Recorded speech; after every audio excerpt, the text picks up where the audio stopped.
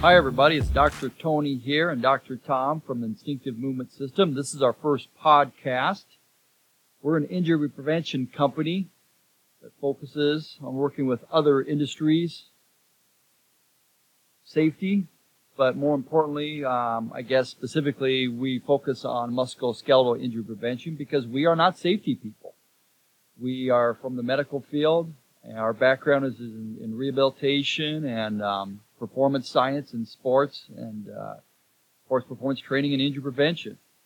So both of us kind of got into this a little different way, but we want to pick an interesting topic today that we've both encountered over the years, and that topic is when we encounter safety people, whether it be at their company or go to a safety conference, you always hear about the concept of lift with your legs. Tom, I know you've gone to a lot of different companies. What do you think, and what do you see when you go to these companies and you see these posters? You hear them talk about, hey, you're supposed to lift with your legs. Yeah, that is a very common thing that you see, and you see posters, and we've even reviewed video training, and it's all about lift with your legs, do this and that, and it's really interesting because of our backgrounds in performance science, sports medicine, and things like that, and you watch this process, and it just doesn't seem right. Going, okay, what does that mean? Lift with my legs. There's a lot of things that can happen. And there's also other commands they get. Keep your back straight, keep your head up, all these different things. And man, that's a lot for people to think about. Yeah, and what I've encountered, Tom, I mean, I've been in the weight room probably tens of thousands of times. Sometimes just working out myself, but most of the times actually doing instruction with individuals and groups. And what you'll always find, it doesn't matter if you're teaching a safety class or if you've got a bunch of junior high football kids, you're teaching them how to lift. You'll teach a basic lift, like let's say a squat, how to lift safely, bend your legs. And you got 10 people, well, you're going to see 10 different techniques. You'll see a couple kids that are rock stars, like, yeah, that was a great lift. That's textbook squat. And other people just need a little bit of advice, and other people are just disasters that need lots of reinforcement, don't you think? Oh, absolutely. And all the people, the varieties of people that you see, they all probably need some type of correction, but, just by telling them giving them verbal commands to do these things, it really doesn't work. Tom, I've even been to the gym, well, like I said, so many times, both training people and not training people, even when I'm just working out. Also, you even see personal trainers trying to teach people how to squat. And you can tell the person can't squat properly. Their knees go forward, their knees go out. They don't really start to move with their hips. And the personal trainer is demonstrating. The personal trainer is great at doing the squats. But that doesn't mean you can teach somebody. Now, the last person that personal trainer taught how to squat probably did it pretty good. But now he encounters somebody who has a lot of what we call motor dysfunction, and they don't know how to adequately teach that person. And now you see that a lot in the workplace too, right? With the safety guy or the safety videos, right? Yeah, and in defense of the safety people too that are teaching these things, they really don't have the talent or the knowledge on how to make these corrections when it's so important and it's so right in front of them. They just really don't know what to do. It's not in their wheelhouse. They gotta specialize in so many other aspects of safety. Yeah, it'd be like us being experts on cleaning up hazardous waste. Yeah. That's not our game. That? Yeah, it's not our game, but we focus on very, very specific aspects of it. And using the methodology from performance science and rehabilitation, I think we really have a leg up on teaching people to develop these good habits. Yeah, I think the safety world, when I started doing more and more in the safety world, 10, 15 years ago, and now the last 7 years, I'm heavy into it, I've seen that the safety people themselves have done a fantastic job with ergonomics analysis. And the safety people are great when they see something unsafe. They know when a bad lift is being performed. And they know that something needs to be changed. But like I said, they've got so many other hats they're wearing. How do you help these people? They don't have the tools. They got so many other hats they're wearing. They got so many other jobs. And they do the safety videos. They do the safety posters on lifting. And from our background, Tom, it just doesn't work. When you got somebody who doesn't know how to hip hinge or move their hips properly and squat lift properly, the the verbal cues, the visual cues, the videos ain't going to do it, is it? No, absolutely. And, you hit the nail on the head earlier when you said it's not in their wheelhouse. And of course, I'm referring to safety people, is that, as Tony said, I walk into a safety manager's office and I look at the volumes of materials that they have to cover, from compliance issues, all these things. How would we ever expect them to be experts at human performance? And not being in the wheelhouse, it's kind of scientific in a sense, and it's kind of a medical concept, if you will. And a lot of safety professionals are kind of afraid of that. They don't want to really dive into that. And that's where we come in. And we brought a lot of information from those different fields of training, and we made it very, very simple to teach people how to perform whatever task it is. Yeah. And now you mentioned lifting, and that's huge. And we think, well, we don't lift that much in work. And go, yeah, you do. You think about it, there's a lot of lifting. Many, many injuries occur from just lifting a 5-pound object off the floor. It doesn't have to be the major part of your day. And we lift at home too. Whether we're working in the house, out in the garage, out in the yard, we lift constantly. So learning these techniques is very important for all aspects of life. When I'm working, whether it be an injured worker or working with a real high-level athlete, I don't necessarily teach them, well, we're going to lift a box, well, we're going to lift a bale of hay. I don't teach them how to lift that particular item. What you have to do if you want to really effectively teach somebody how to lift and move safely is you have to teach them how to use their hips. And that's foreign to some people. Some people are very good at it. Some people it's very challenging. And you can't do it by performing the entire movement. You actually have to sit that person in a chair and develop what we call hip awareness. Even just the positioning of their hips is foreign to their mind. And so you have to break down this complex movement we call a lift or a squat.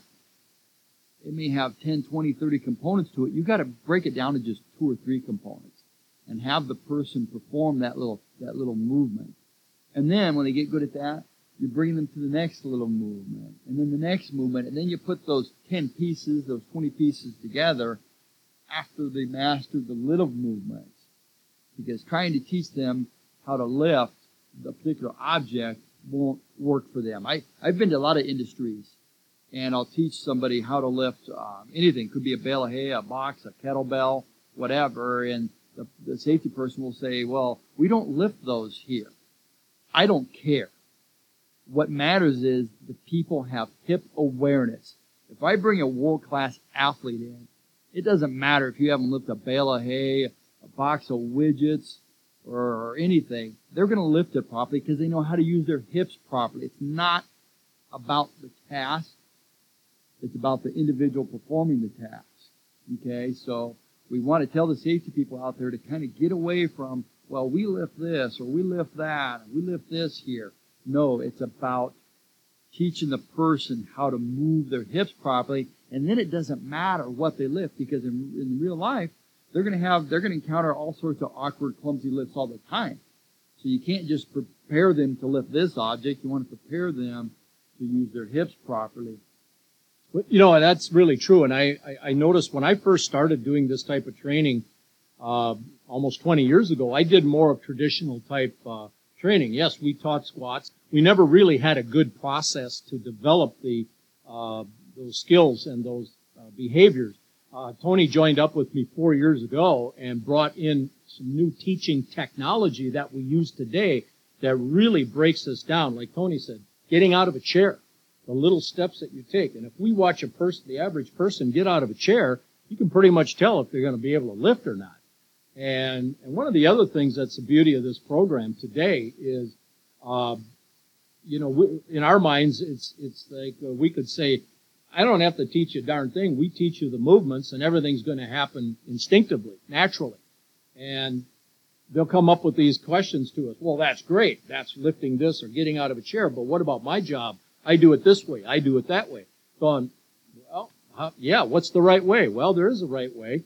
And if you learn how to do these techniques, these simple little movements, it happens instinctively. You don't have to worry about they're lifting a 5-pound box or a 50-pound object or pushing or pulling something. like Tony said, if they're good at moving their hips, that's one of our mottos, get good at moving your hips. Right.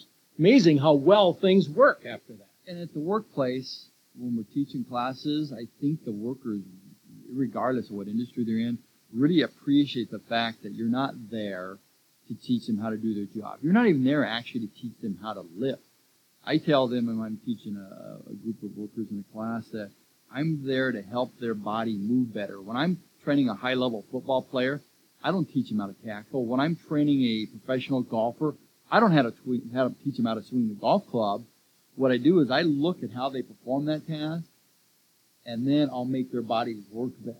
Teach them how to move their body better. They say, hey, yeah, doc, now that my knees don't hurt as much, my back doesn't hurt as much. Oh, yeah, I can generate a lot more power. I'm much more efficient. I'm not so fatigued. So that's why I think the workers appreciate when we go in and teach a class like that. Like I said, we're not teaching them how to do the job. We're teaching them how to move better, and then they'll just start to do their job better instinctively. You know, that's one of the big keys of this program and why it's such a beautiful thing is that, you know, the average worker, they hurt every day. They may not be making claims. They're not going to run out to the doctor for every ache and pain they have. A few of them do, and you know who they are. But as a rule, they're going to kind of work through these things. And when they learn these techniques, not only is that improving their skills at work to do their tasks safely and effectively and far more efficiently, but they start to feel better. When they use the parts of the body the way they're designed, all of a sudden the stress comes off the back. It comes off the knees. It's interesting how we've had people in our classes where we'll show them the techniques and whatnot, and they'll look at us and say, well, I can't do that. I got a bad back. Or I got bad knees. I can't do it. And we're kind of like, yeah, that's why you have a bad back and bad knees. You learn these techniques, so simple to learn the proper way to do that. All of a sudden, the stress comes off their body. And the great news for the employee is they feel better. They can get out of bed in the morning. They can, you know, get up and down, do the things that they do every day and feel better. And that's what they appreciate. And that's why we have such high compliance, is because people feel better. And that's what they want. They're not concerned about claims per se. They want to feel better. They want to work safer. That's a good point, Tom, you brought up, because I think that's a concern a lot of safety people have, and HR people, and even the employees too, where I've taught that, yeah, I tried doing some squats once, and boy, it really hurt my knees. Or, oh, I tried doing this lunge. Oh, yeah, I did that. I tried doing that. It really hurt my back. Well, those are the people that need it more than anything. They were just taught improperly. Somebody did a bad job of teaching them how to move their hips in an unsafe way. So when you put somebody in the chair and teach them hip awareness and teach them how to unload, not use their knees, when they lift and push and pull, how to start the movement with their hips. Now they're like, oh yeah, now that doesn't hurt my knees, because as sports docs, we had to do that with our patients. That was our job. If somebody had surgery or we tried to keep them out of surgery, it was all about getting them to move properly and give them the tools and the steps so those people that already do have bad knees and bad backs, it's safe for those people too. It really is, and that we see that in the results of our work that we do today, and how well the companies do with, you know, reduction of claims, and that's how safety is typically measured, strictly by claims. But we kind of measure it in a different way. Our success is shown by the improvements in how people do things, and when they come up to us, man, that really felt good. That really has made a change. That makes all the difference in the world. I think in just kind of summarizing our podcast today, we actually want to tell people to quit telling them to lift with their legs. When you tell people to lift with their legs, most of the time they just bend their knees first and they don't engage their hips. So we kind of need to tell people lift like a football player, or lift like a power lifter, use your hips. And people say use your core. Well, I don't care if you can plank for 2 hours. You don't need a strong core, you need a smart core. And if you have smart hips and a smart core, you can lift and perform tasks safely. So that's kind of our summation is teach your people how to hip hinge, how to use their hips and get good at it, but make sure you have a methodology that breaks the movements down to slow, precise steps. It's the only way to break down bad, unsafe behaviors and protect your people that already have bad knees and bad backs. Yeah, and the body is an amazing tool. It has all the parts to protect us. We have a built-in safety mechanism in our brain, and And like Tony said, when they learn these parts, and believe me, it's extremely simple. It's so fundamental. And it's just like it happens naturally. Once they start feeling that, it comes back to them very quickly. Just like a baby. You know, if you watch a little toddler lift something. I was watching my grandson the other day, and he got down to pick something up off the floor. Perfect squat. He's about 19 months old. How much training did he get to do that? None. It just happens. It's in our brain. We know what to do. And by breaking these things down into these very, very simple steps, practicing it a little bit each day, this comes back very quickly, very naturally, and now you've got an employee that's safe, he's functional, efficient, and he's going to feel better every day, and he will thank you for that service. So here's what you can do, guys. Just go to instinctivemovement.com. That's the Instinctive Movement System website. We've got a bunch of free videos on there that actually go into some of these little steps and can teach you and how your people how to hip hinge, how to use your hips, how to use your core properly. They're on YouTube, but they're easy to find on our website. Just go to instinctivemovement.com.